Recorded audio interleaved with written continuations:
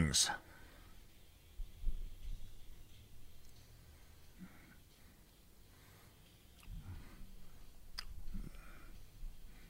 That's interesting. Am I still coming clear to you, Wildcard? Okay, I was getting a very distorted thing. That's been happening for, as long as it happens on that end, I don't care. Anyway. And that's the drama of live radio, people. Good morning. GS Plumbing Talk line is 1-800-905-0989. The Common Sense Retirement Planning text line is 71307. I am streaming live on the WORD Facebook page. And I've got a few podcasts available to you wherever podcasts are found. Gun Owners News Hour, Lock and Load, and of course, Straight Talk. Our president, the resident, he got out there and finally said something to condemn the Hamas terrorists that slaughtered innocent Jews in Israel. So now we have the answer to the question about how long it takes them to run a focus group to see which side of the war will help them win the most votes in the upcoming election. So, and here's the thing. This is the thing about Israel. Israel, when they gave back the Sinai to Egypt, they did that freely because they made it was in the 70s, Carter was there, and they signed a peace agreement, Anwar Sadat, I don't remember who the Israeli prime minister was, but Anwar Sadat of Egypt signed a peace agreement I don't think it was Rabin, Menachem Begin. He was the prime minister. So they signed a peace agreement, and they gave them the Sinai, which is full of oil. Just gave it back to them. All they want to do is live. That's it. And see, Hamas, and we'll talk about this later, 2 times Hamas has put together what they call the covenant, their goals, their aims, and everything else. And both times they do it euphemistically in the second one, but in the first one it's very black and white. And it has primarily to do with the fact that they just think they should all be exterminated. Now, for the first 3 days after this happened, the Democrats were in solidarity with their terrorist brothers. And you know what? If you are cheering for the terrorists, you're probably a terrorist. When I was watching the BLM Antifa riots, I realized that we have terrorists here amongst our people. So I was watching the committed goons toss firebombs at police officers. But there's this other thing that goes along with this. While you're looking at the actual perpetrator, look at the people around them, the young college-age men and women standing around watching the terrorists throw their Molotov cocktail. Those people didn't care. Maybe they were taken off guard by the attempted murder happening right next to them. There's a lot of ambiguity, to consider when you're out there trying to pull this in. But there isn't really. So they may not have thrown the Molotov cocktails or rocks themselves, but when the second the weapon comes out, the second you understand that you're in a hostile area, the smart and prudent thing to do is to get out of it. And if you don't, guess what? That makes you complicit. This is not a photo op thing. This is not where you pull out your phone and start filming, because the police are being attacked, or whoever's being attacked, whoever it is. If they're lobbing a Molotov cocktail at somebody, you could reasonably expect that somebody to send some outgoing fire the way of, towards the Molotov cocktail tosser. And if you're standing there going, cool, groovy, let me film this, I'm going to put it on Facebook, cool. If you get hit by rounds because you're in the vicinity of the Molotov cocktail tosser, well, guess what?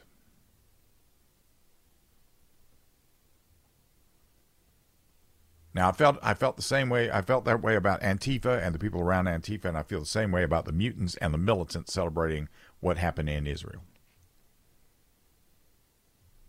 The Democrats felt compelled to march and chant in favor of the murderers. They waved flags and called for more death, and they justified the killing because they say Palestinians are oppressed.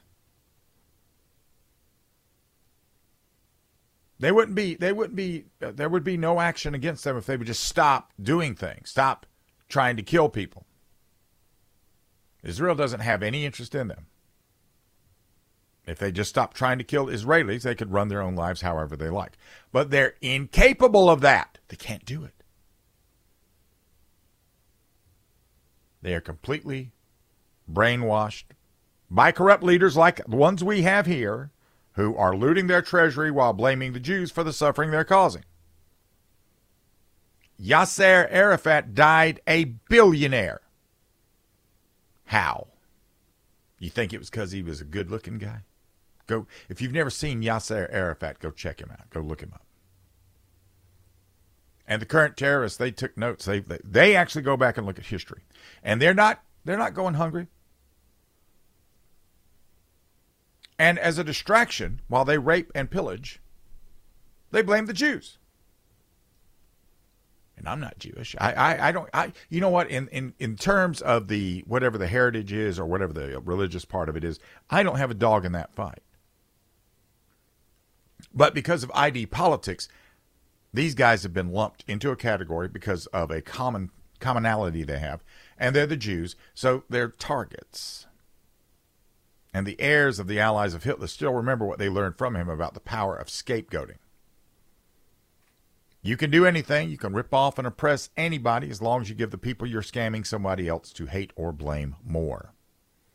That's the business model of Black Lives Matter. BLM has pledged their loyalty to Hamas because A, there's a lot of anti-Semitism in the black community no one wants to talk about. B, BLM leadership learned from Arafat how to get rich on behalf of the poor. Name one person not involved with BLM that BLM helped. Organizers got rich. The people they claimed to care about got nothing.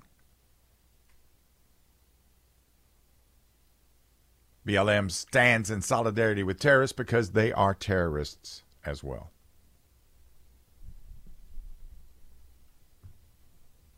They try to inflict terror in your heart in the hope of inspiring attacks like we saw last Saturday. And they wrote in a statement, "We must stand unwaveringly on the side of the oppressed. When a people have been subject to decades of apartheid and unimaginable violence, their resistance must not be condemned but understood as a desperate act of self-defense." It's not self-defense if you instigate. And all that is a recruitment message for people to repeat the actions of Hamas here. They're not interested, BLM is not interested in the murder of black people by black people. They don't even talk about it. The truth is, you're more likely to be victimized by someone in your general vicinity. So if you live in a black neighborhood and you're black, well, then it's probably going to be black. If you live in a white neighborhood and you're white, then it's probably going to be white. But we don't hear about that simply because that doesn't fit the narrative. And if you're black, your odds of being a victim are significantly higher because the so-called leaders are busy chasing something that rarely happens, and they ignore what frequently happens. Now, most murder victims are white, but just barely. When you adjust for population percentage, black people are slaughtered at the U.S. in an unmatched rate. Population here is 59% white, 12% black. Of the murder victims, 3,299 white victims, 2,906 black victims in 2019. Why do they take to the street to cheer for the murder of Jews while we've got plenty of Americans being killed right here? And it's in a place where they have complete power. And it's the same reason Hamas leadership blames Jews for everything, which is the same reason the guy running the 3-card Monte game in Times Square never stops talking. It's all distraction. When you see a spokesperson for BLM or for Hamas, what you're seeing is David Blaine. You're seeing an illusionist. You're seeing David Copperfield. They're magicians. They're distracting you. And it's always about money. They're either stealing it or trying to raise it. And what they aren't trying to do is to fix anything. So when the blood comes here, and it's going to, there is no other end game for what the left has been preaching. It will be on the hands of the Democrats. Pay attention. pay attention. Because they want the same thing that happened there to happen here. I'll explain when we get back. This is News Talk 98.9 WORD.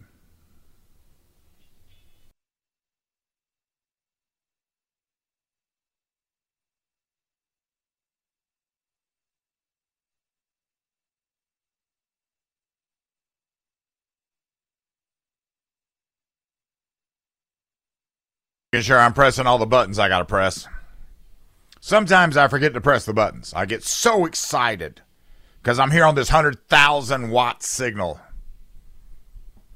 which makes me right now the all-master being of time, space, and dimension.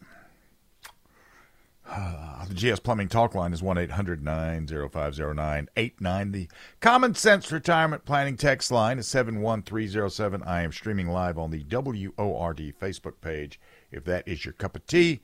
And podcasts. Well, Straight Talk is out there. Yesterday, for today's Lock and Load in hour number 2, I'm actually speaking with Bob Keller, who is a former Special Forces operator, who is still tied into it, and we talk about what might be going on with those boots on the ground and Gaza, if that interests you. So that's available on the free Odyssey app. Hour number 2, Lock and Load. Now, you have to understand that our foreign and domestic enemies, they support what's going on right now. They have always supported it. If you want, go look at some of these Antifa attacks and look at the frenzy that it comes with it when this mob gets out of control. And you'll see the same thing that's happening in Israel and Gaza right now, or it happened. And it's very much about, it's about killing, it's about hurting, it's about raping.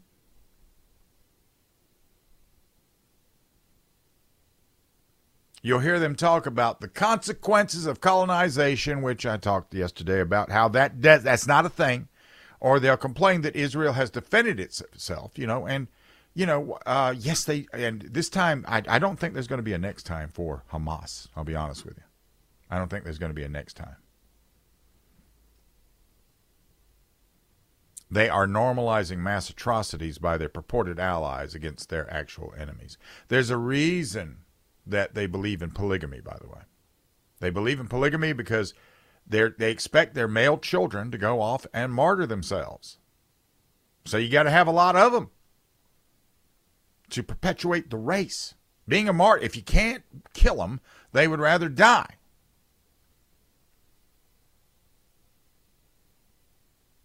And they make no distinction at all between men, women, and children, combatants and non-combatants. Right here in the United States, it's just me, you, and your kids. To deny that, you are empowering a monster. And you cannot appease them. You can't appeal to their morality. You can't point out facts or argue in good faith because you're just going to lose. You're going to fail.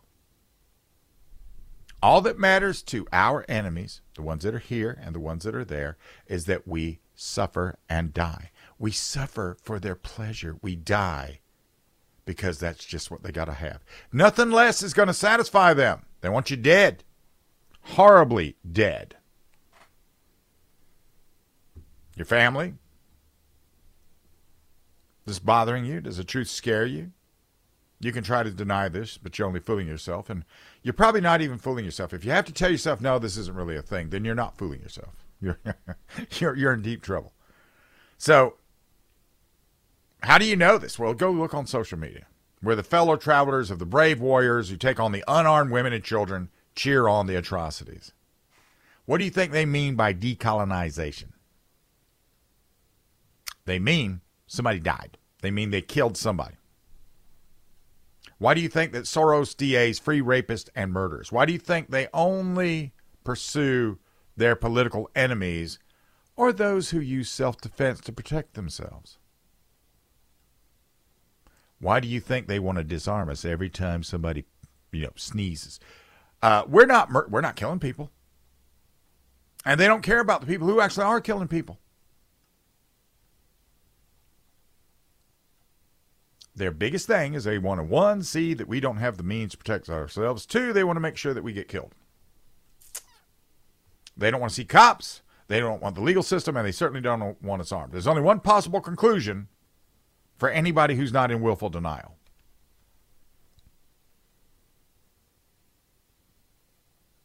And, you know, if you still don't believe me, go look at the videos of these guys, how much fun they were having, how giddy they are with the savagery.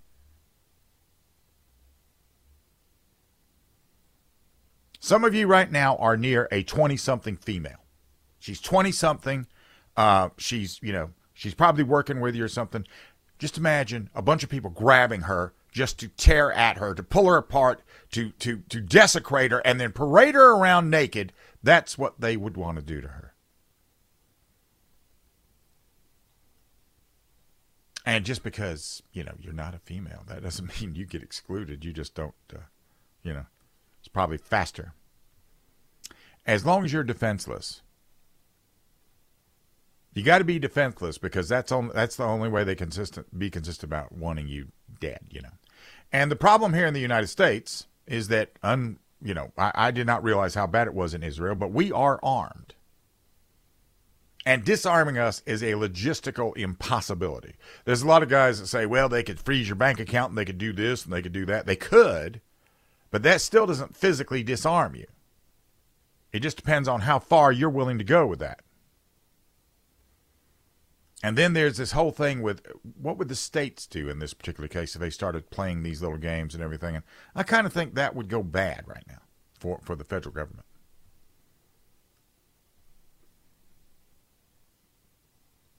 Now, I talked about that young female that had 12 people, and she fought a little more than 24 terrorists. And after she killed 24 terrorists, they started going around her kibbutz because it wasn't paying to attack them, because they clearly had their stuff wiretight. And my understanding is that other kibbutzes were also similarly armed, but it depends on how they reacted and who was in it and everything else. But, you know, somebody getting out there, I've made this contention many times.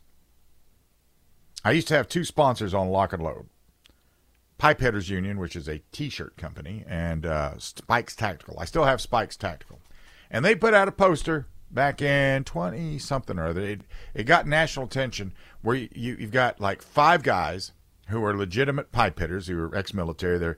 They're vested up, they're armed up, and they're just standing there facing a howling mob in the poster, and above it says, "Not today, Antifa."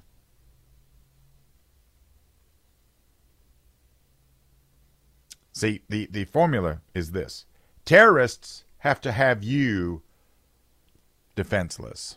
And then if you fight back, then they want a truce, because they know they can't beat you if you're armed. So they're willing to give a truce and just wait for you not to be armed, or wait for you to be in a moment of vulnerability. Then they'll kill you. They're willing to wait to cut your head off. They hope to repeat the monstrosity against us, the colonizers.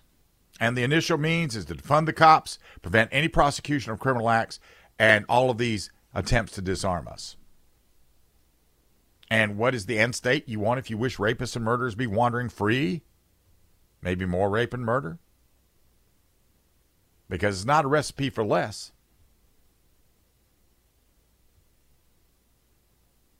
We saw this in South Africa. They had a chance for reconciliation, and now they're encouraging a bloody pogrom against the remaining settlers, most of whom had families settled there 150 more years ago. So every time we see a chance to walk away from this, we seem not to walk away. When we get back, we're going to talk a little social justice from an unlikely source for me, just because I don't like her. This is News Talk 98.9 WORD.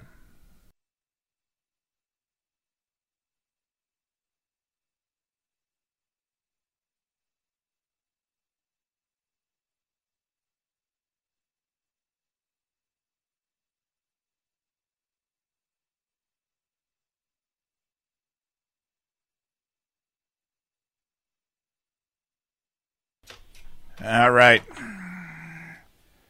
There's some sources I like to go to, and there's some that I just don't like. So most of the time, I don't even go to them. And Ann Coulter is one I just don't like. I don't like her. I find her a little aloof. But this is a good point out. This is a good. This tells you that she's one of these investigative people, and I just have a few problems with the way she does things. That's all. She's talking about this idea, this ideology, where at all costs they have to reunite helpless children with their psychotic parents. And she talks about a headline she saw. Judge lets abusive parents keep daughter, days later she was dead. This is the story of Ella Vitalis, daughter of Johnson Vitalis and Lafayette Brown. And even under any circumstances, even if they were the last people on earth, they should not have been in charge of this child.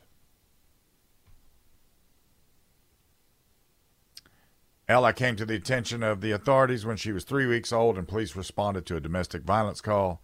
They found her with 2 broken ankles, a fractured skull, and a brain hemorrhage.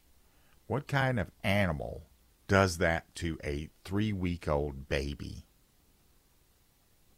This is the kind of animal. Yeah. And the parents, of course, they said, don't know. How did that happen? We don't know either. So the child welfare authorities took Ella and her 1-year-old brother Liam in foster care with their grandmother. And a month later, Ella's father was left alone with her during a child visitation, and in that short amount of time, he managed to slice the little girl's tongue with a sharp object, requiring her to be fed intravenously for 6 days. This is Hannibal Lecter's stuff here. And Ella's parents had spent a total of 3 weeks and a few hours with her, during which time she ended up with multiple broken bones, a brain hemorrhage, and a bloody, mangled tongue. Which is not the way a 3-week-old is supposed to come into the world. So when family court judge and de Blasio appointee Eric S. Pitchell was assigned Ella's case, he ordered the children to be reunited with their parents. Happy days. The family is reunited. Let the confetti fall from the ceiling. So they get their daughter back, and over the next month, her parents managed to avoid sending her to the hospital. But when they finally had to go look at her, judging by the cuts and bruises found on her body in September, it was not from Lycotrion. The parents blew off 5 follow-up appointments with child welfare specialists. So after that, at number 5, the caseworkers returned to court and asked Judge Pitchell to remove the children, and he denied the request. Now, maybe what they should have said is that they figured out that Ella wanted to be, she was trans. Because they would have swooped in and taken her out right away. Listen, Mr. Vitalis doesn't want his daughter to be trans. What? Let's go get her. We got to save her before she commits suicide. The next day, her parents delivered the fatal blow, and they struck Ella's head with a blunt object, which left her unresponsive. When the authorities got there and they looked at her little busted up body, they told her it was because she drank too much milk. And after 5 days on life support, she died.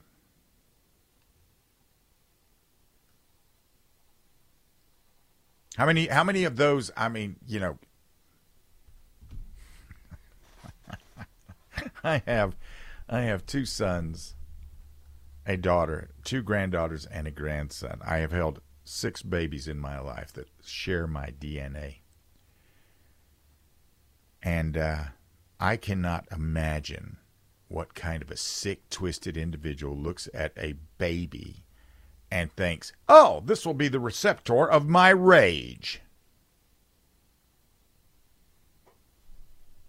What kind of person cuts a baby's tongue? What kind of person hits their baby in the head to kill them?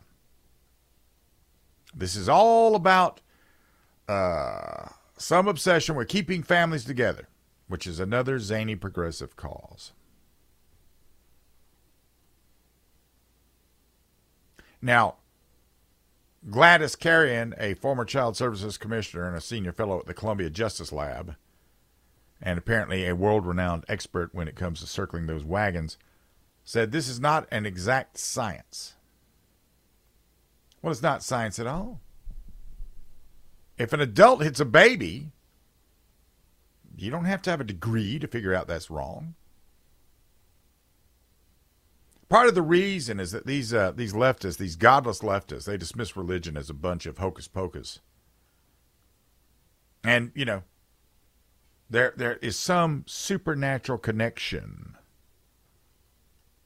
to this. I think this is, I'm being asked where this was. I think this is in New York, if I'm not mistaken. It came out of the New York Times. And the judge was a de Blasio appointee, so yeah, New York City. Now,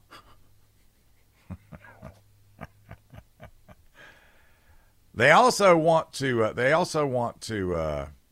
repeal a law. They want to change the child welfare system, including the repeal of the 1997 child safety law.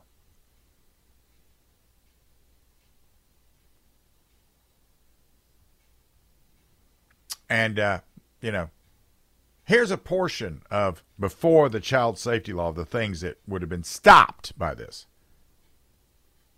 There's Alice, a little 2-year-old who had to have stitches because she had been raped. Kathy, 2-year-old, came with gonorrhea of the throat. Pam, who at 15 months of age suffered from venereal warts.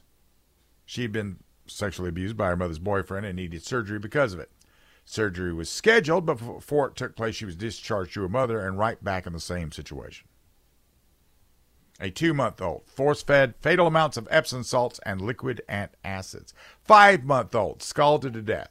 That means you have to grab a baby and stick it in scalding water and hold it there. 1-year-old, beaten with a shoe heel. 2-year-old, severely beaten after bedwetting. An 8-year-old, stabbed in the heart. You know, I would volunteer to met out the justice to these people. The fact that they've been allowed to operate tells me something's wrong here. Well, Steve Scalise has won the nomination to be Speaker. Let's do a little requiem on that one, shall we? This is News Talk 98.9 WORD.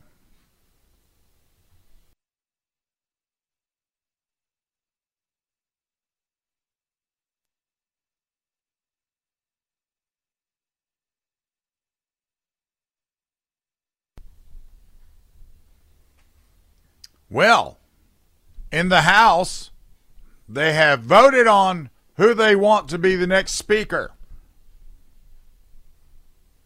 Let the party begin. The GS Plumbing Talk line is 1-800-905-0989. The Common Sense Retirement Planning text line is 71307. I am streaming the show live on the WORD Facebook page, and it's available as a podcast everywhere good podcasts are. We got Steve Scalise. He has won the nomination for Speaker with a very slim margin over Jordan, about a 14-vote difference. It's not exactly, you know, that's not exactly Christmas, to be honest with you, when it comes to getting voted in here. So, I'd like to know what Matt Gaetz thinks about this, because this is the guy who started the circus, right? This is the ringleader right now today. And did he express any support for either one of those guys? But I don't know about that. I know that he is putting his support behind Scalise now. And what does Scalise say? I want to thank my House Republican colleagues for designating me as a speaker. We have a lot of work to do. There's a lot of business to take care of. All right. Now, the biggest difference between Scalise and McCarthy is McCarthy is a California Republican. Just think about that for a minute. The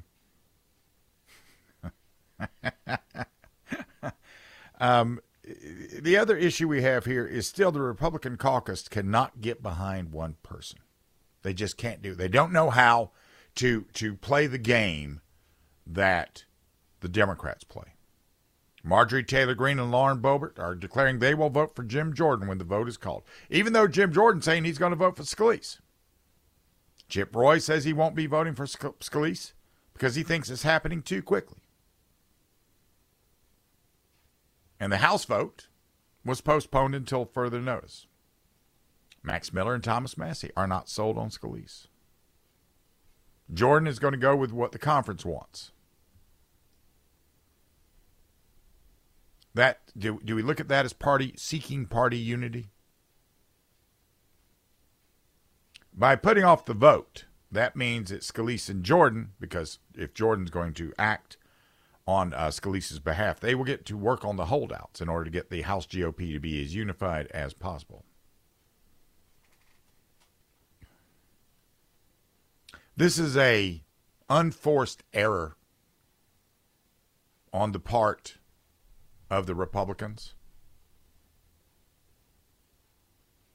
Because all we're looking, I mean, Scalise was the House Majority Leader and the natural successor to the Speaker. So what are we getting here? And Gates is fine with it.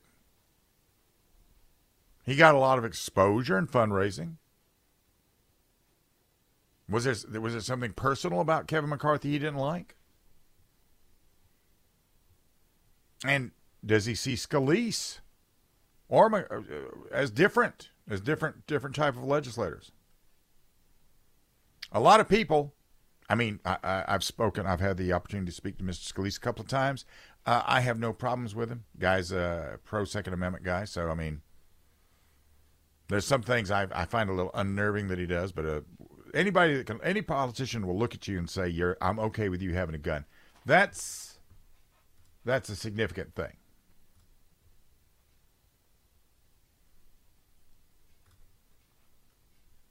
So, there's that. Now, if he becomes Speaker, he gets the same thing McCarthy had. He had a narrow majority in the House, and there's no wiggle room. He has a Democrat-controlled White House and Senate, and that means there's not a lot of negotiating room there either, and a ticking clock on the continuing resolution that will have to be solved by November 17th. And due to the White House and the Senate being controlled by Democrats, that means another omnibus spending bill is more than likely. And then he becomes vilified for helping the leftist agenda. So what is Scalise going to do as Speaker that will be any different than what McCarthy has done? Well, he could shut down the government. Just shut it down. What could Jordan do as Speaker that would be different from what McCarthy would have done?